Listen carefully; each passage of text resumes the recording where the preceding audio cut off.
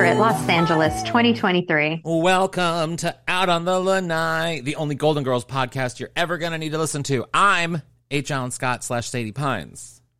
And I'm Carrie Doherty. And this is a podcast where we used to watch an episode of The Golden Girls and then talk about it, but we ran out of those episodes. And then we watched The Golden Palace and we ran out of those episodes too. So now we do whatever we want, which is really kind of wonderful. And I'm really excited for today's episode because this is kind of like my choosing and you got really excited about it. And I'm so excited.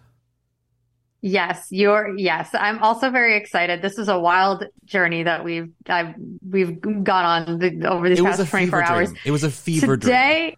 It was a fever dream. Today, we're doing a Beyond Golden Girls episode where we cover the many film and TV projects that Bea, Betty, Rue, and Estelle did outside of the Golden Girls during the course of their careers. Today, we're covering something a little different. It is a 1986 TV special. Yeah. It was Walt Disney World's 15th anniversary celebration, which was filmed at Disney World in Florida and was hosted by Bea Arthur and Betty White. Oh my! So okay, now let me just set up this for our dear lovely listeners out there. That when Carrie and I were we were talking about different things to do next, and we had a lot of business talks going on, and then we were like, well, let's do something fun and silly and stupid. And Carrie knows that I was going to Disneyland because Michael and I are pass holders and we go to Disneyland quite often. And I just casually mentioned to Carrie, there's something. I don't know if they hosted it or if they were in it, but Betty White and Bea Arthur did a thing at Disney World or maybe Disneyland in the 80s, and then you found this gym that was an hour and 30 minutes long, something like that. So Sunday night I assume TV that special. It was 2 hours on TV. Yeah. Where do we think it aired? Well, I know exactly where it aired. I do know that it aired November. I know exactly where it aired. So ABC, Disney and ABC, of course, Disney owns ABC, and they had the Sunday night. This was part of their Sunday night movie because I don't think the Walt Disney Hour thing had existed anymore in the 80s.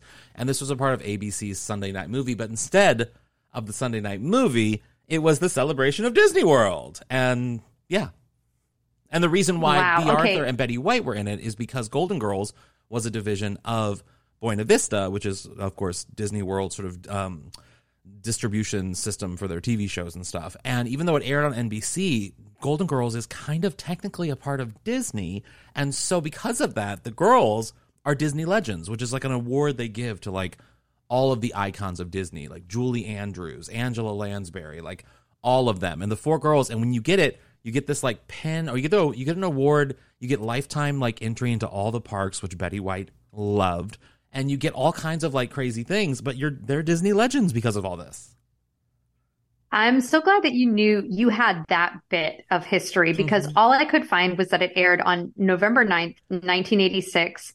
And it's currently available on YouTube. We will put it in the show notes. Yeah. Now, to describe what this thing is, this was a pre-taped, everything was pre-taped because there was so much going on, but it was sort of presented as if it were a live 2-hour show.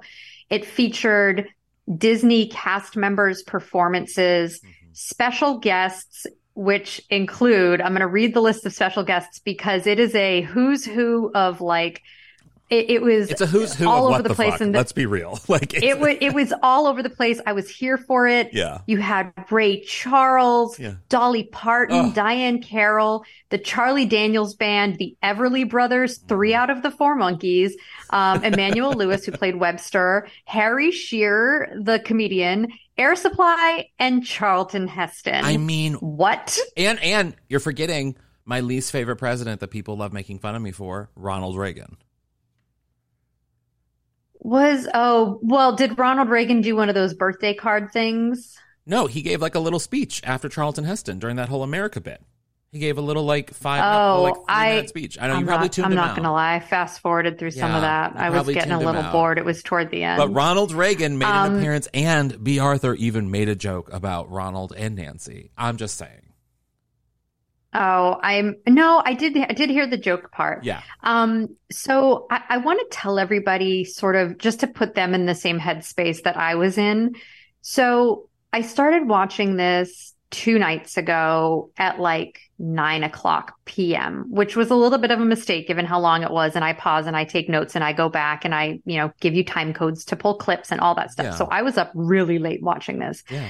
Imagine right before you're getting ready to go to bed, you've like popped a melatonin. Yeah. You put your headphones in, and then the Macy's Thanksgiving Day Parade is screamed into your ears for 2 hours. Yeah. Like, that is what this was. And I was not prepared for it at 9 o'clock at night. Like maybe if I were to settle in and watch some Golden Girls.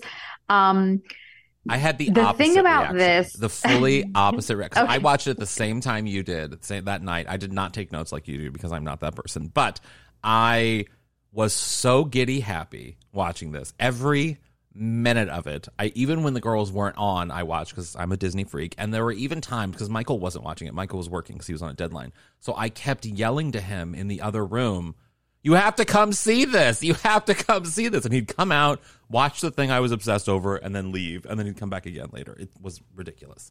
That's funny because with Stan kept coming in and being like, "You're still watching that?" So the thing about this was that because it was treated like a live parade, Macy's Thanksgiving Day Parade, the hosts are commenting on what's going on at the moment.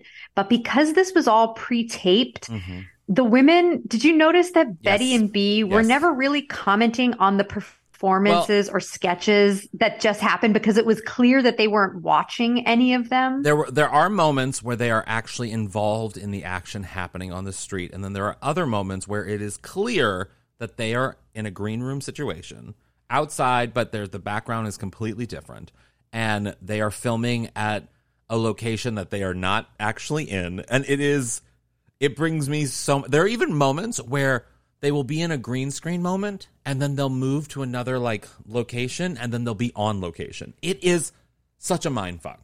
It is. I mean, and I'm sure they were filming Golden Girls at the time, so maybe they didn't have a lot of time. But it felt so disjointed to me at times when so for example, Emmanuel Lewis does this great dance number to Footloose, right? And in the end, the audience is going wild. So you're hearing the cheers over Bea and Betty as if Bea and Betty are standing nearby watching, but they're clearly not. The audio is just edited that way. Yeah. So Emmanuel Lewis finishes this amazing dance and everybody's clapping, and it cuts back to Bea and Betty, and Bea's just like, "Where's Harry Shearer? I heard he was supposed to be here doing some of his impressions." And I was like, it looks like you hated Emmanuel Lewis's performance, and then you're just not even going to address it, and you're just moving on. I'll be honest, I'm with Bea in this one because I did not like Emmanuel Lewis's performance. I'm sorry, I did not think it was amazing. I thought it was a little underwhelming, to be honest. I enjoyed it. I thought it was great. So I feel like you and I should maybe just talk about really quickly our associations with Disney and Mickey and Friends, just briefly. Briefly, when have we ever done that on the show? Well, right. That's more for you than for me, I guess. Yeah. But I will say I have been to Disney World once. I went my senior year of high school. That's where we took our senior class trip. Oh, wow. I've been to Disneyland once. Wow. I went maybe 2 years after I moved here. My friend Ryan works for Disney, does one of their podcasts. And so Stan and I went and met Ryan at Disney. And because I don't love rides, meaning I don't love going too fast, I don't love spinning. Yeah. We went on a couple of rides. I remember we went on the Toy Story one where you shoot the little pew pew pistols. Buzz Lightyear, I think that's the Toy Story one. Yeah. Buzz Lightyear. We went on Buzz Lightyear, and I went on Indiana Jones, but I wanted to die. Yeah, my entire body was clenched the whole time, and I had to keep my eyes closed, and I did not enjoy the experience, but Stan really wanted to go on it. Of course. So that is my association with the theme parks. When it comes to Mickey, I am, as I have a 19-month-old little Oreo, I am in Mickey Mouse Clubhouse territory. Yes. Which is why when I heard the characters speaking at Disney World in 1986, Mickey, Goofy, mostly Mickey and Goofy, I was like, oh dear God, they don't sound anything like Mickey and Goofy. Mm-hmm.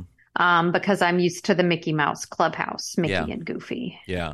So that's sort of my association with Disney. Oi, mine is a lot more in depth. As I said, I'm a pass holder, so Michael and I probably go to Disney at minimum once a month. But at max, we'll go 3 times a month. Like this, we went last week, we're going next week, and we're going on Valentine's Day. So that's like 3 visits in the span of like 2 weeks, basically. So yeah, I've been to Disneyland like hundreds of times, I'm sure, at this point. And Disney World, I have not been as much, but I love Disney World. I love it so much, but it's so hard to get there, and it's like out of the way and all of the things. But I would go, as a kid, we went as a family, and it was like one of like the best times ever because my dad married this woman, and they got married like in Disney World, or they took their honeymoon in Disney World, and they came back with all these presents from Disney World, and I was so pissed about it because I was like, why are you going to Disney World without kids? You have like 5 kids. Bring the kids. I hated them for that. So anyway, they made up for that, and they brought us. And then I went one year with my mom and my brothers to Disney World, and it was so fun. It's like one of the best memories of my family trip vacation moments. It was a magical moment. So I love Disney, and I love Disney films, and I have like special memories. Like I distinctly remember I lived with my father when I was a kid, and my mom didn't have custody of us, and so we would go like maybe like 3 weeks of the year to my mom's house, basically. So it wasn't often. And I remember we saw Little Mermaid, and we were mesmerized by Little Mermaid. We were like, this is the best film ever. And we were leaving the theater, and the usher or whatever said, oh, we apologize for the inconvenience, the air going out. Here's a ticket to another showing. And we immediately looked at each other and we're like, we're going to see Little Mermaid right now, again. And so we stayed and watched it literally again. So Disney is like so formative to me as a person, as like a creative person, as just like TV was for me. Disney was also kind of that. It was like I hate to say that I'm a Disney gay, but I think I'm a Disney gay, but I'm a cool Disney gay, but I'm definitely a Disney gay. I'm definitely a Disney gay. Yeah. Yeah. I love that. I love that history. That's really sweet that you saw Little Mermaid 2 times. 2 times in a row. And then I went back, when we went back to stay with my dad, we saw it again, and he hated it. And we were like, now we know. We know we hate him. That was the moment. That was the moment. And he wouldn't take me to see Beauty and the Beast, so I had to go see Beauty and the Beast on my own. Can you believe that? On my own. Says a lot. I did it. Says a lot. Did it. Well, should we get to it? Should we take a quick break and then, we're going to talk about you guys. Special. Wait, no, I should set it up. We'll come back from break and I'll set it up. Okay, we'll come back. Okay.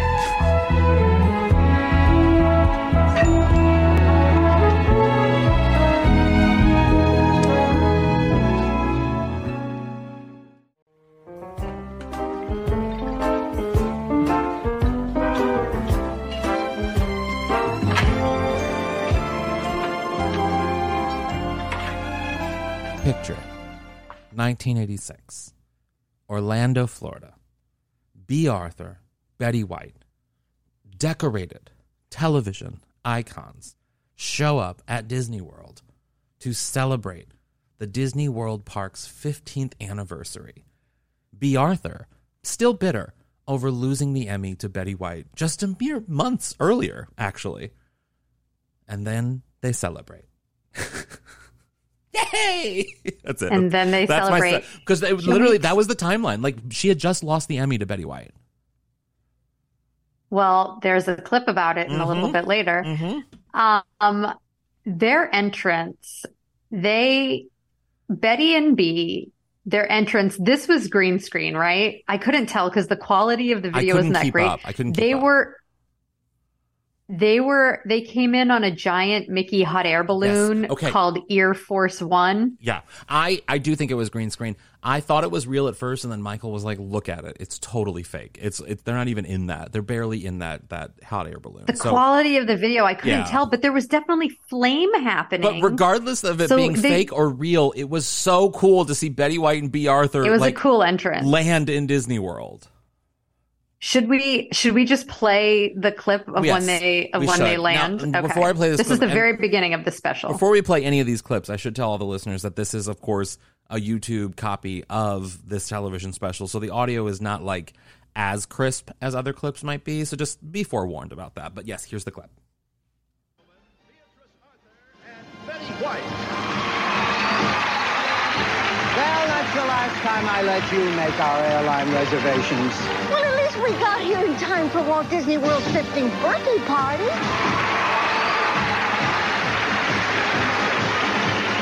Oh, this is going to be a great, spectacular night for music, entertainment, guest stars. And who knows? Maybe you'll even get to meet Pluto and Dumbo. Oh, Betty, I've met Ronnie and Nancy, Charles and Diana, Simon and Simon. I don't think I'll be that impressed meeting someone whose biggest claim to fame is being on a first-name basis with Goofy. Who knows, Bea? Maybe we'll meet a couple of nice guys. Maybe even someone from our own species. Oh, honey, now I know that 250 million people have come here and loved it, but I've never been here before. That's why you're so lucky to be with me. I've been here 100 times. Oh, we're going to have so much. I'm Betty White. I'm Betty White. I was going to say, yes. in this, yes, I'm the Bea Arthur. Mm-hmm. All I want to do is find a hot dog. Yeah. And you're Betty White, just so excited to tell me all about the park. Yes. That is their entire dynamic. What is so great about this is that the entire time, Bea Arthur and at times Betty White, they're having a conversation, but they are reading from cue cards, so they are not looking at each other. Insane. It's so wild to watch, but yet they do it like you don't mind that they're doing it. You know what I mean? I mean, I'm just happy to see them together. I don't care. They're just so lovely together. I also love the little ads they throw in, like not the ads, but like the little sort of like, because I mean, basically this is a big commercial for people to take a trip to Disney World. That's what this is. Yes. And so you have like the little like Bea Arthur moments of being like, well, I know that 250 million people visit this park every single year, but I want to see the attractions. You know, like, it's so exactly. Not something that she would actually say ever. Yeah, you can tell I also feel like, oh gosh, there were moments, and I will point them out a little bit later, but like, who wrote some of this copy? I feel like because whoever wrote it was someone with like, it felt like it was someone in Disney marketing who was like, okay, I'm going to write some jokes for these women, but mostly I really just want to talk about the park. There was like, well, again, we'll get to it later, but there were just moments where I was like, was that supposed to be a joke? That was so bad. Yeah. And I really wish that they had just like given that, like, bring them a Golden Girls writer to pitch jokes on the day. So this special opens so strongly. Yeah. The very first musical act they have is Dolly Parton. You can't go wrong. She's you can't go wrong with Dolly. She's perfect. She's just like, she went from that 70s era Dolly where she was like, you know, like on the thicker side, and she felt really short and everything. And then in the 80s, she became this sort of like, her plastic surgery really set in, and the boobs became really big and the hair became really big, and she became almost taller. She was, oh my gosh, like such a fantastic presence on that stage. So it starts where, she receives this letter from the working girls at the park. Yeah. And she's like, oh no, the women can't come to the Disney celebration. I gotta do something. Yeah. And then we get this beautiful recreation of the famous and wonderful 1980 movie starring Dolly, Lily Tomlin, Jane Fonda, 9 to 5. With the nails. Do you know that she in concert? With the nails. Have you ever seen her in concert? No, I haven't. She'll play 9 to 5 on her nails, like her acrylics.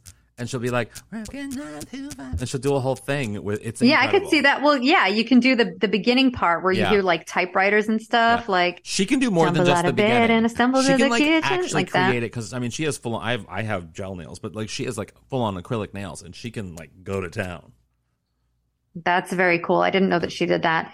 But the way that they do this, I thought the set was actually really great. It was like a bunch of pink desks in an office, and the White Rabbit from Alice in Wonderland is the shitty boss who's like, get to work, get to work, get to work. Perfect. And the girls are the Disney princesses of that time. It's Cinderella, Daisy, Snow Minnie. White, Alice, Minnie, and Daisy. Oh my God. Daisy, for some reason, is like 3 feet shorter than Minnie, even though like canonically ducks are bigger than mice. And yes, true. And Daisy now is literally a queer icon. I will send you videos. People post. They have made, whoever at Disney in the theming of the parks said to someone in creative, we need a drag queen and we need them to be in the body of Daisy, because she will, I'll send you videos. She will go out and it will be the sassiest, like, most like drag walk you have ever seen. She'll go up to people and she'll be like, no, no, no, no, no. Like with her hand in their, like literally it is a drag queen in the costume of Daisy now. And it's iconic. It's yes, everything. Please send me those videos. Send me those videos, please. Yes. I love that during the song at one point, Dolly goes over to Daisy and she's like, tell Donald to stop his quacking and start bringing home a paycheck. Yeah. It's like, oh, I mean, the only thing I wish during this bit, because I mean, we're going to focus, of course, on the Betty and the and B bits, but like, but you can't skip over Dolly ever. But I wish B and Betty were like a part of this somehow. I wish they were actually in the action with Dolly, because Dolly's so big. You know? Yeah, I'm with you. Like, I understand. Again, there was this, they probably taped this over the course of a couple days, I'm guessing, because there's so much going on. And I understand why, because it wasn't a proper live show, they couldn't incorporate them. Like, B and Betty were very much on their own island as hosts. I really wished it could have been a live event that felt properly hosted like a live event, but I understand why it just would have been too much to do. They often shut down the parks for things like this. So we've seen that in the parks. Well, they'll have like, the park will be closing at 9 and they'll set up a thing for like a live performance of something or whatever it is. Like, they rarely shoot it live in the park. Sometimes they will. They just recently shot an episode of Wonder Years live in the park while people were in the park, which is wild. Wow. Yeah. Yeah, especially since that's a period show. So I'll be curious to see. I don't know how they did it, but the park was apparently open. Well, you can digitally remove people in post. Yeah. So yeah, they do 9 to 5. Dolly is amazing. And if you're wondering, oh boy, are they going to play some of the 9 to 5? We're going to play some of the 9 to 5 a little bit later. Yes. It's absolutely amazing. Dolly crushes it. Then Emmanuel Lewis and the Toy Soldiers do the cover of Footloose, which again, I was entertained. I thought it was great. I always thought and then people's obsession with him was a little too much. I was just like, come on, guys. I mean, he's cute and all, but like, let's not have him host the Oscars or something. You know what I mean? Like, I don't want to hear him talk. He was dancing. Yeah, no, too much for me. Okay, I enjoyed it. So then the Harry Shearer bit where he was like essentially so like weird. Doing what character was he doing? I don't know. I don't even know. It was like Harry Shearer in Minnie Mouse, and he was just like shitting on her clothes and her makeup and her eyebrows. Yeah, it was something that like what's weird. So interesting about this whole special is that there are some, because Disney was of course huge in the 80s, but like, I don't think it had necessarily the lore, the nostalgic millennial sort of lore that we have for Disney. And that's really driving a lot of like the park attendance now. And like people go, I mean, it's Disney adults that are really driving a lot of this, myself. And I don't think that necessarily was a thing back then. And so they maybe were a little bit loose in what they could do. And having Harry Shearer here doing material that he's basically trashing on like one of the main characters. Very weird. I was like, they'd never do that today. They'd never do that today. So then we get to the beautiful nighttime electric lights parade, right? They just recently brought that back for a little bit too, and it was so fun. Oh, that's fun. I never knew that it went away. Yeah, it went away. But it did go away, the anniversary, and it comes and goes. So in this bit, the electric lights parade is starting. Betty is nowhere to be found. B is kind of pissed. And I thought, when we started watching the special, I was like, B. Arthur, she agreed to do this because she gets to sing, right? Yeah. And then here we go. And then it happens. Betty was right. There's something magical about this place. And I guess when you're surrounded by magic, you can't help but feel that magic in your own heart. I feel it. Want the music to last. Boom. Want the magic to live. Boom. Want the star to wish upon. Give the child in you all the love you can give, and the party will go on and on.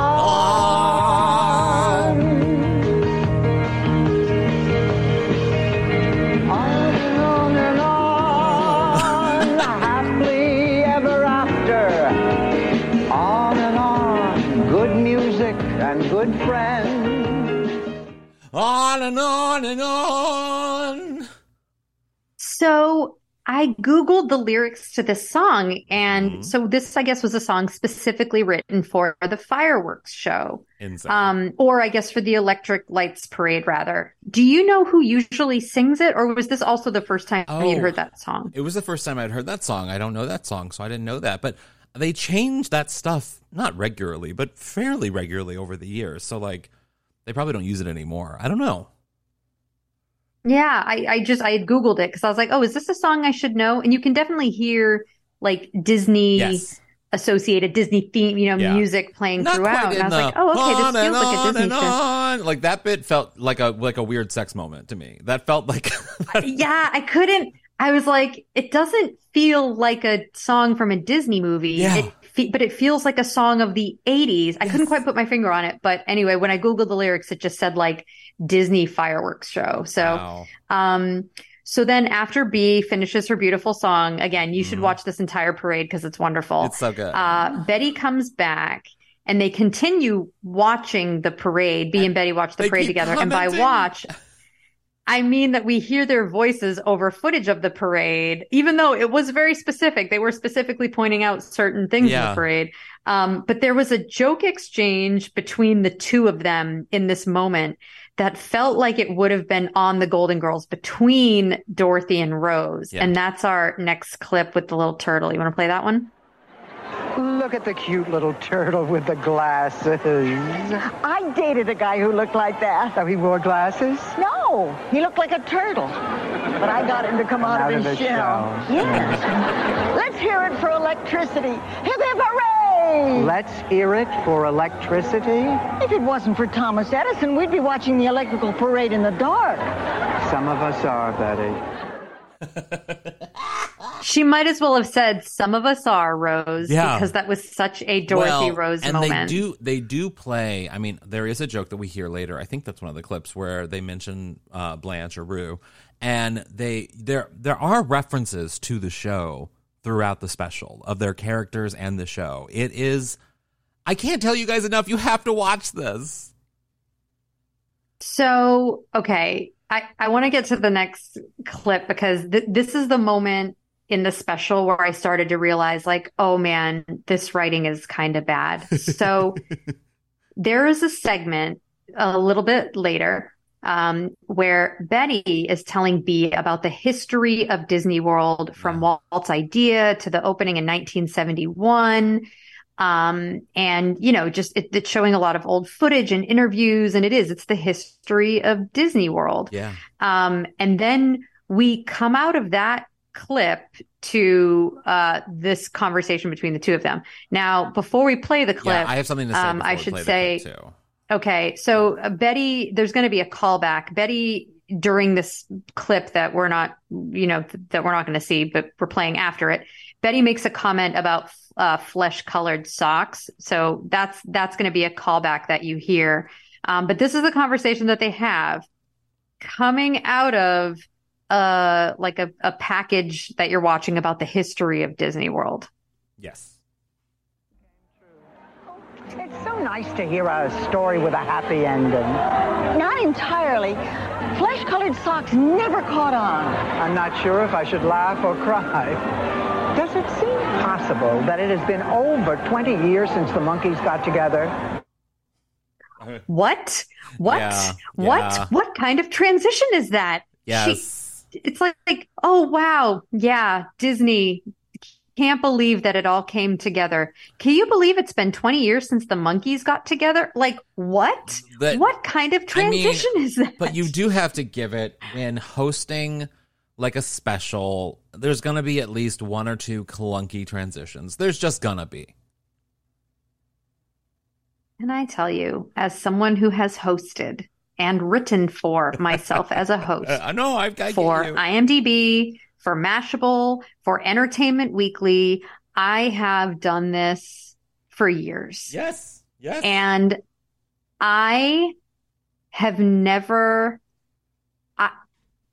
it's the clunkiest. Wow, it all came true. It sure did. Yeah. Does it seem possible? It's been like It's not great. you It's can not do great. something so simple. Anyway, But I'm here that for it. transition blew my mind. I couldn't believe it. So then the Monkees come out, and I have to, do you have any feelings about the Monkees? No, I do. none. I have none. Okay. So when I was a kid, so for those who don't know, the Monkees were A ripoff band of the Beatles. a ripoff of the Beatles. They were the Beatles, but they were really fun and playful, and they had their own TV show, and they were goofy. And it was 3 American guys and 1 English guy. It was Mickey Dolenz, Peter Tork, Davy Jones, and Mike Nesmith. Wow. Mike Nesmith, who is missing, by the way. What? He did not join for this reunion, and nobody mentions that Mike Nesmith is not there. Oh, I thought you meant he was actually missing. I was like, wait, is this our new true crime spinoff? No, I'm so sorry. He was not missing. No. And Mickey Dolenz is the only one who's still alive out of the 4 of them. Yeah. But I enjoyed this so much because when I was a little kid, I loved the Monkees. I had such a crush on Davy Jones. I watched it when I was a kid. It was like, I feel like it was like part of my Saturday morning cartoons. So they sing, Believer, I'm a Believer, which most people know the Smash Mouth cover from Shrek. Mm-hmm. But I don't know. I loved it. It was the style of this segment was very much in the fashion of the Monkees TV show. It was very playful. The editing was really funny. They were like, I don't know. It was really fun. I wish they sang Last Train to Clarksville, which is my favorite Monkees song, but I think, I understand why they played that song because that song was a big hit. There was a joke between Bea and Betty after this performance that I did actually like, where they were saying that there was like another performance going on at another area of the park. And Betty goes, "Oh, if we run, we can catch air supply." And Bea goes, "If we run, we're going to need air supply," which I was like, okay, all right, writer, I will give you that. Maybe they hired Bruce Valanche for that one, maybe. So yeah, then Air Supply performs. They sing a song to a bunch of women in Flower Alley, which I guess is a part of Disneyland. Yeah. Flower Alley. Disney World. Oh, sorry, of Disney World. Yeah. Oh gosh, I'm so sorry. Yeah. So yeah, they sang Even the Nights Are Better, which I think, again, All Out of Love is like a really good song. Oh gosh. And then I just wrote Town Square, America the Beautiful, Charlton Heston. I know the whole Ted Kennedy. It is. I mean, Ted Kennedy, I once interned on Capitol Hill for Senator Jean Carnahan, and Ted Kennedy told me to put Superman on my future business cards, and I was like, okay, cool. Like, it was the weirdest suggestion ever, and I never saw him again. Yeah, you definitely left a woman to die in the water. Yeah, I'm not going to get into that. Not going to get into that. But yes, you're right. But it wasn't. Then a bunch of children sing "This Land Is My Land." Well, and I will say there is something about Disney World specifically, both Disneyland and Disney World, that there is an Americana element to it. So there is very much a patriot, not all over the park, but there is elements of that in the park because Walt Disney created the park. The main street is based off his hometown. Like, that's sort of his hometown in Missouri. And so, like, Main Street in his hometown. So, like, it sort of harkens back to, like, an old day, which is the setup for the next clip as well, where they kind of talk about that, like, old world nostalgia of, like, yesteryear and when things were simpler. And I will say the dialogue in the clip, even though it isn't referencing what a lot of people are probably going to think they're referencing, because there's a lot of talk right now about Splash Mountain being taken down, because Splash Mountain was a ride created in 1989, so after the special had aired, based on the film Song of the South, which is a very racially uncomfortable film to watch, a very inappropriate film, should not have been made. And But of course, times have changed and we're evolving and things are good, and Disney is also evolving as well. And so they're changing Splash Mountain, which is there's characters from Song of the South in Splash Mountain. They're changing it, which I'm really excited about, to Tiana's ride from Princess and the Frog, which is one of my favorite Disney movies. And I'm so excited. And it's going to have that whole New Orleans quarter is going to be primarily based around Princess and the Frog, which is like such an amazing film. And I love that it's celebrating sort of like a black princess, and half of the park essentially, or 1/4 of the park is going to be celebrating this amazing black princess, which is what we should be doing. So anyway. Yeah, that's a really good movie. It's a really good movie. So it's really, really good. But in the clip, you'll hear it. It sounds like they're talking kind of about that, but they talk about Big Thunder Railroad and stuff. And that's actually in Frontierland, which is sort of like a cowboy thing. But Betty's kind of talking like she's from the South. It's a very strange mix of dialogue that I don't quite understand. Yeah, we should play that clip before they do that little bit with Bee and Betty where it's basically Betty doing a Blanche impression is what it feels like. But also before Scarlett that, O'Hara. though, yes. Before that, Ray Charles sang America the Beautiful. I watched it 3 times. Ray Charles is Ray Charles. Ray Charles is Ray Charles. What a legend. Did you watch Designing Women when he did goosebumps. that theme song? Because in the final season or final 2 seasons of Designing Women, Ray Charles sang Georgia, oh, Georgia. And it's all the women sitting on a piano, and like Julia Sugarbaker's all like, oh, Ray Charles. And like, oh God, she was on SNL, not Jane Curtin. One of the, I forget her name. I'm blanking on her name, and I'm going to find out. But she's sitting on the piano like Julia Sweeney. Not Julia Sweeney. No. It's Ray Charles is incredible. And I'm going to find out. Are you looking up who it was? Yes. Okay. Victoria Jackson. I'm just going to keep saying women who are on SNL. No. Anna Gasteyer. No. Molly Shannon. Jan Hooks. Sherry O'Terry. Jan Hooks. Oh, Jan Hooks. In the final season. Yeah, Jan Hooks. It was earlier cast members. After Gene Smart and Delta Burke left, Jan Hooks and Julia Duffy and someone else took over for some of the cast members, and they were added. They're in that promo in the beginning, or the theme song in the beginning, sitting around Ray Charles, and it's fantastic. You should Google it. That's exciting. Should we play the clip where Betty is doing a Blanche impression? Oh, of course. Essentially? Yes, definitely. Every time I see Big Thunder Mountain, I yearn for the turn of the century, when gentlemen were gentlemen, when traveling by train was the height of elegance, and a woman like myself could depend on the kindness of strangers.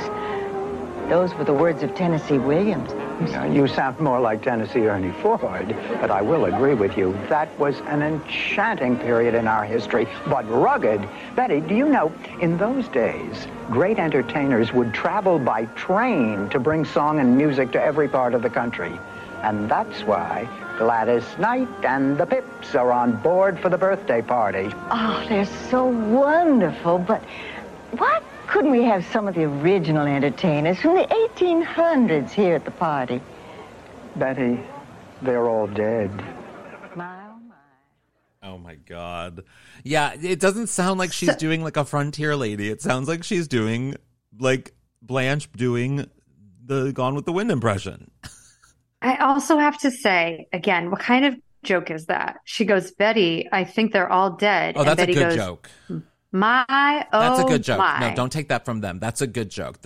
B. Arthur's delivery of saying, Betty, they're all dead. And then Betty that was and great. then That Betty was going, my, oh, my. I mean, I think it works. I think it's funny. Listeners, what do you think? Okay. Sound off in the comments. I don't know. I was like, again, I was being very judgmental of the writing because you know what? You have 2 of the most brilliant comedic actors up there. Disney is worth $1 gajillion. Like seriously, they couldn't have hired Bruce Vilanch. You have to remember where they were at the time. The Disney company had not had a big hit film in literally years at this point, and A Little Mermaid was only a few years off. So like the company was actually kind of struggling. Well, okay. I mean, they could have hired a better writer. So then Bea and Betty, they go over to Epcot and they sort of start talking about the history of Epcot. And I know this is kind of a long scene, but, or I guess it's not that long, but there's this really funny runner where all Bea wants to do is find a hot dog. Which is me at a park. So Totally let's totally Bea. The size of the Magic Kingdom with two different sections, Future World and World Showcase. That means twice as many places to grab a hot dog. Let's go find one of those places. Oh, you could start in the World Showcase. There are 10 different countries. It makes you feel the diversity of cultures all over the world by presenting the past and present achievements of those different nations. I wonder how you ordered junk food in a foreign language. Or you might want to check out Future World and see what life will be like under the sea or in space colonies or when robots become a part of our everyday lives. How much do you tip a robot for a wiener? Well, I've been to a lot of gay bars with a lot of go-go's, and I can tell you, the ones that dance robotically, you tip them at least $2 because they're trying. They're trying. I love if you keep watching beyond that, like Betty, she doesn't even acknowledge, like she just keeps talking about the beauty of Epcot. She doesn't even acknowledge any of what Bea is saying, which I think is really, really funny. Can I tell you how much? Can I tell you how much I loved Betty White at Epcot? Betty White owned Epcot. Betty White came in, she lifted her skirt, and she was like, yes, I am going to dance, I am going to sing, and I am going to delight audiences with my friendship with Donald Duck. I was wondering where you were going with that. You were like, Betty goes into Epcot and she lifts up her skirt. I was like, where is this going? I mean, but she was kind of, it got borderline risque during that French number where they had the French girls lifting their skirts, the dun, whatever, and Betty was kind of lifting her skirt, and there were times, as a drag performer myself, there were times where I'm looking for certain things so that you don't show everything on stage. And I'm very conscious of that. I'm sure every woman is if they're on a stage situation. And she was lifting it in places where I don't think she knew the camera was seeing. Oh, I'll have to go back and rewatch. I just know that, we'll play the clip shortly, but she had so much fun dancing Have you been and to Epcot? Singing. And was that? Have you been to Epcot? I have been to Epcot. When I went so my much fun. senior year of high school, we went to Epcot. I remember eating at a restaurant in Italy. It is so much fun. It's kind of like, I think seen as like the adult park, but I think kids love it too. I love Epcot. I love Figment. He's only at Epcot in Disney World. He's nowhere else. You can't find him anywhere at Disneyland except for in the pin store. The dragon. Yes. I love Figment. I love the Ratatouille ride I'm dying to go on. I love Epcot. I love visiting the worlds. I remember when I was a kid, we'd go to Epcot and we would walk the worlds, and I felt so sophisticated. I was like, oh, I'm traveling. You felt so like worldly and traveled. Yes. I was like, oh, I'm going from England to France to Morocco. I am so sophisticated. Give me some rice. I love that. Yeah. I just remember getting food. I was sitting at a table with a bunch of kids from my high school, and we ate in Italy, and I remember being expensive. It is expensive, yes. Yeah. So, in the next section, so the Everly Brothers sing their hit song, All I Have to Do Is Dream, which I actually really enjoy that song. Yeah. A lot of people, I think, our age know that song as the song that plays during a really bizarre and, in retrospect, incredibly inappropriate montage dream sequence in the movie Ladybugs. I feel like there was at least one person. I hope there was one person out there that went, "Oh my God, yes!" Oh, there's more than one. Trust me. Okay, so I feel bad for the Everly Brothers because of that wig. Because I feel like. Did you see that wig? No, I did not notice a wig. Was there a wig happening? I don't know which Everly brother it was, but it was the one with very thick, big, curly hair for a man his age that would not look that way. It was glued down. Was it a Stan Toop? It was better than anything Stan ever wore or could afford, even when he was the potato king. What was it called? oh God, I'm blanking on what he called himself now. The Well, Spuds he King? had the Sporny, but he called him, what did he call himself? It's They're going to hate late. us. Everyone's going to hate us. Everyone's going to hate us. You Google it and I'll talk. But he had... Wasn't he? Yeah, he was the something king. He had this hair that and they're moving around because they're in sort of like a country western sort of like a place, like place. I don't know where they are. And he was moving around. He was sweating. There was things happening on his head. And that hair did not move once. That man was wearing a toupee. Okay, I will believe you. Coming from someone who wears wigs regularly. Of course. Yes, of course. If anybody knows, you would know. I feel like, so I feel like the Everly Brothers, they hear like, hey, it's a big party. It's Disney's 15-year celebration. You're going to come perform. So they get dressed up in tuxedos and they're wearing tuxedos. But then they're just like stuck on the back of a hayride being pulled by a horse. Yeah. And they're trying to play their guitars and sing while wobbling around. Like, good luck, Everly Brothers. And like one of the brothers was like, fuck it, I'm not going to play my guitar. I'm just going to hold it. Yeah. I just felt bad because I was like, I feel like you two weren't fully prepared or briefed on what this was going to be all about. But they sang a beautiful, beautiful harmony. I actually really love that song. All I have to do is stream. I have it on an oldies playlist that I play for a little Oreo. Oh, that's sweet. And then, okay, so then there's this whole thing at Pioneer Hall. Yeah. Remember with like, it's supposed to be like a Western like shootout. And there were these like two men who were like manhandling Minnie.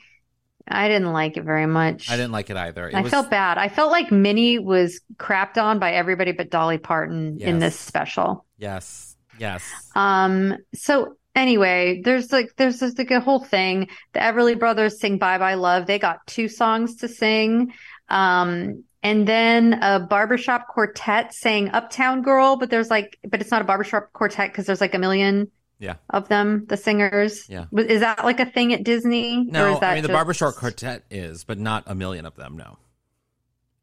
There were a lot, but it was good. And then Harry Shearer then did a Casey Kasem top 10 list, which no was one like, cares. No one cares. Get to Betty and Blee. Nobody That's all cares. we care about. And then, then Betty does a world tour of Epcot. And this was the difference between Betty and Bee. With Bee, her song, the on. Yeah. She was standing, I believe, in front of a green screen or at a section of Disney where it was like, here, Bee, stand next to this plant and sing. Betty spent half a day shooting this thing. She was all over the park. She was all over the park singing and dancing. Like for Bee's song, they had her for the length of that song. For Betty, they had her for 6 hours and they took advantage of every minute. Let's play part of her song because it's really good. In the springtime, I love Paris. In the fall, I love Paris. In the winter, when it drizzles, I love Paris. In the summer, when it sizzles. You know, Betty's not the greatest singer, so nice. not the greatest singer, but she can do what she needs to do. My favorite bit in all of this was when they ended up in Mexico when she's dancing through all the lands or whatever. And she's dancing with Donald and they're doing that hat dance, Yes. you know, the Mexican hat dance where you dance around the hat or whatever. And she's doing that with Donald and she sneaks around and she like pats Donald on the butt, which for the record, ladies and gentlemen, if you do that, I'm not saying I know this from experience. If you do that at the park, you will be kicked out. You will be asked to leave. That only makes sense. Yes. So do not do what Betty did. Only Betty White can pat Donald Duck on the rear. Only Emmy Award-winning Betty White. Yes. Oh, speaking of, I think the next exchange between the two of them is the one where they mention the Emmy and where they mention Rue. I just love Charlie Daniels. What about you, Bee? Yahoo!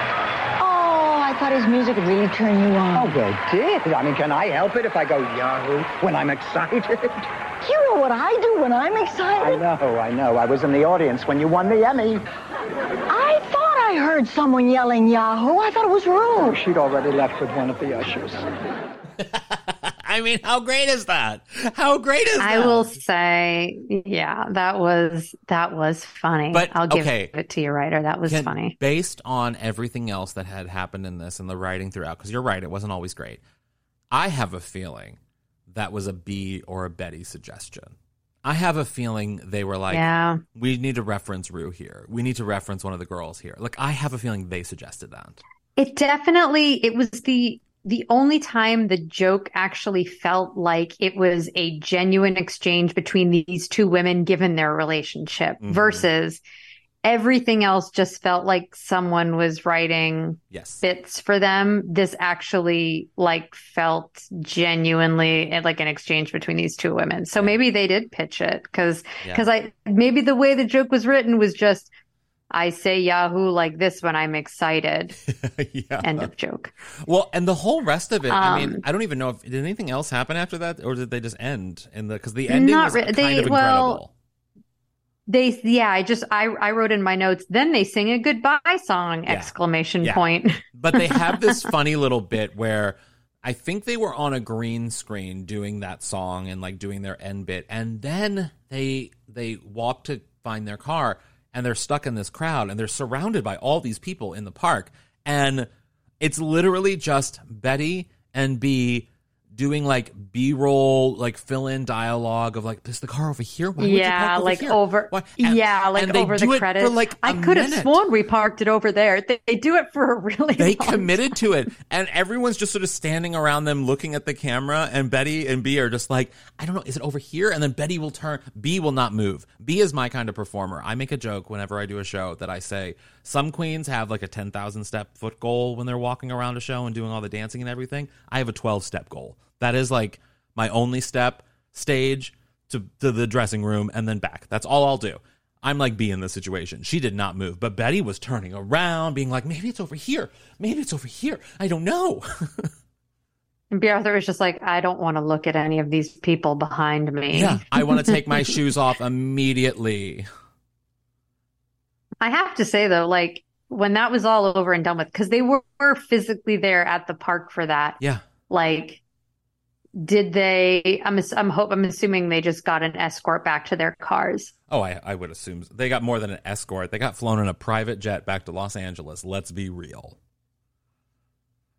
Oh, yeah, that's right, because they were in Disney World. Yeah. So they probably hopped in a golf cart, were taken 2 cars to the airport to then go back. And they even make a joke at some point about having to be on set. Oh, because that's what it is. It's that B doesn't want to leave. She loves Disney now. Yeah. By the end of it, at the beginning, she was a skeptic. But by the end, she's like, no, Betty, I don't want to leave. Now, there's another video that I found right before we started doing this. So I didn't text it to you because we were in the mix of getting ready. That I believe was filmed around the same time that the special was filmed. I don't know. I could be wrong. But it was Betty White, and she, on the Hollywood studio tour in Hollywood Studios in Orlando, I think that opened later, so this must have been shot years later. But it's a fun clip for you guys to watch. We'll also post it in the notes. They're doing a Hollywood studio tour, and they pass the Golden Girls house because that's a part of the studio tour in Orlando. Oh, it's MGM. Yes, MGM. MGM Studios. Yeah, because I've seen it. I saw it when I went for my senior trip. I saw it. It's no longer called MGM though. Now it's called Disney Hollywood Studios or something. Sorry. I don't because they don't have the deal with MGM anymore. And now I don't believe even the Golden Girls house is there. But whatever. In this video, no, they tore it down. Yeah, in this video, the people who are on the tour get off the ride. Like, they jump off the ride. Again, something you should not do at Disney World ever. Hands and feet inside the vehicle at all times. And they jump off the ride, walk up to the front door of the Golden Girls house, knock on that door, and who opens? It's Betty White. But it's not Betty White. She is staying in the Rose character. She is not breaking. They're saying, oh, we're on the studio tour. And then Rose goes, what do you mean? Blanche was just here. I don't know what you're... And she's playing it, and then they take her outside, and they show her... It's kind of traumatic. They show her that the other side of her house is just a studio set, and she's like, but what do you mean? We just had that painted. And then it cuts to, like, a quick shot B-roll of Betty White in a parade, like, at MGM, waving to everybody and getting her hands in the fake Grauman's Chinese theater thing and all of that stuff. Like, it's a whole bit. I'll send you the video, and we'll post it, too. But it's it was a fun little thing to watch after all this. Oh, that's really sweet. I was like, wait, are you going to play the clip? Are we going to hear it? No, because it's too long and it wouldn't sound good as an audio clip. So we'll just, you guys have to watch it, and we'll post it on our Instagram and stuff. Go to our Instagram and watch that. But this was so fun, wasn't it? Oh my gosh, it was so fun. I think that we should take a quick break and come back with some golden takeaways.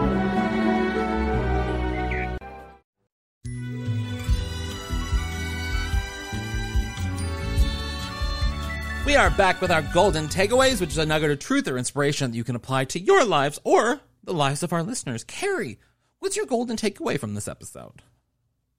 My golden takeaway is a piece of advice for our audience. So, audience, if you, like me, when you're listening to a podcast, if once people start saying, and here's where you can follow us on social media and yada, if you're like, oh, that's where I tune out because it's the same thing every week.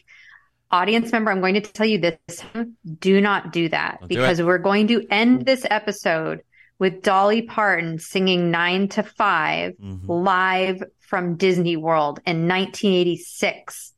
So if you want to hear that, then listen to the end. Bear with us through this. That is my golden takeaway. Oh, I have so many golden takeaways from this episode because there are so many magical things that happen. But I think my biggest golden takeaway is when you go to a Disney park, we all know it's expensive. We all know it's a luxury. We all know it's capitalism at its best. We all know the things that we can critique about it. But if you go in, even with like the B. Arthur spirit of just wanting a hot dog, which is frankly all I want sometimes, then that's the way you should be in situations like that. Because the thing is, like when Michael and I go, we're two adults going to Disney World or Disneyland, of course. But we also recognize that we're surrounded by children who are having the time of their life, who are literally enjoying every aspect of every nugget of every piece of thing that is around them in that park. They are loving it. It is like, and to see that joy, even like with Zelda, seeing little, because we were on a FaceTime the other day and seeing Minnie, you know, our Mickey doll that we have. I have a Jewish Mickey doll. And to see like a kid light up just at the presence, and sure, you can cop it up to like Disney's dominance and all of the naysaying things, but like you can't deny how wonderful it is to see a kid love something so much, and then if they are anything like me, they turn that love into like an obsession throughout their life. And it becomes sort of like I don't drink, I don't smoke, I don't do drugs, I barely go to bars unless I'm getting paid to perform. All I do is I go to Disney and I see friends. And I think that's a very healthy adult life. I totally agree with you. Yes, you and I were on FaceTime the other day and you were holding up all your Mickey dolls to little Oreo and she absolutely loved them and it was really adorable. It was so cute. And yeah, that is one of my favorite things about you and Michael is how much you love Disneyland and just Disney in general. It is, and you'd said that too the other day. You're like, don't drink, don't smoke, don't do drugs. I just go to Disney. And I'm like, it's so true though. Absolutely I spend lovely. all of my money on drag and Disney. That's literally all I do. Drag and Disney. That's going to be your next podcast. I know. Is Drag and Disney. Oh my gosh. I love it. Oh, wow. Guys, this has been another episode of Out on the Lanai. Thank you so much for listening. And we will catch you back here next week for more Golden Girls greatness. And guys, you can follow us on social media. You can find us at Golden Girls Pod on Twitter, Out on the Lanai Official on Instagram, Golden Girls Pod on Facebook. And I am H. John Scott / Sadie Pines on everything.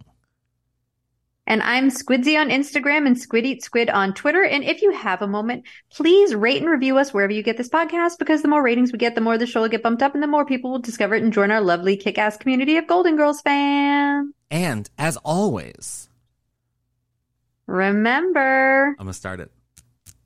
Stay golden! Stay golden! Out of bed and I stumble to the kitchen. I pour myself a cup of ambition. I yawn and I stretch and try to come to life. Then I jump in the shower and the blood starts pumping. Out on the street the traffic starts jumping with folks like me on the job from 9 to 5. Working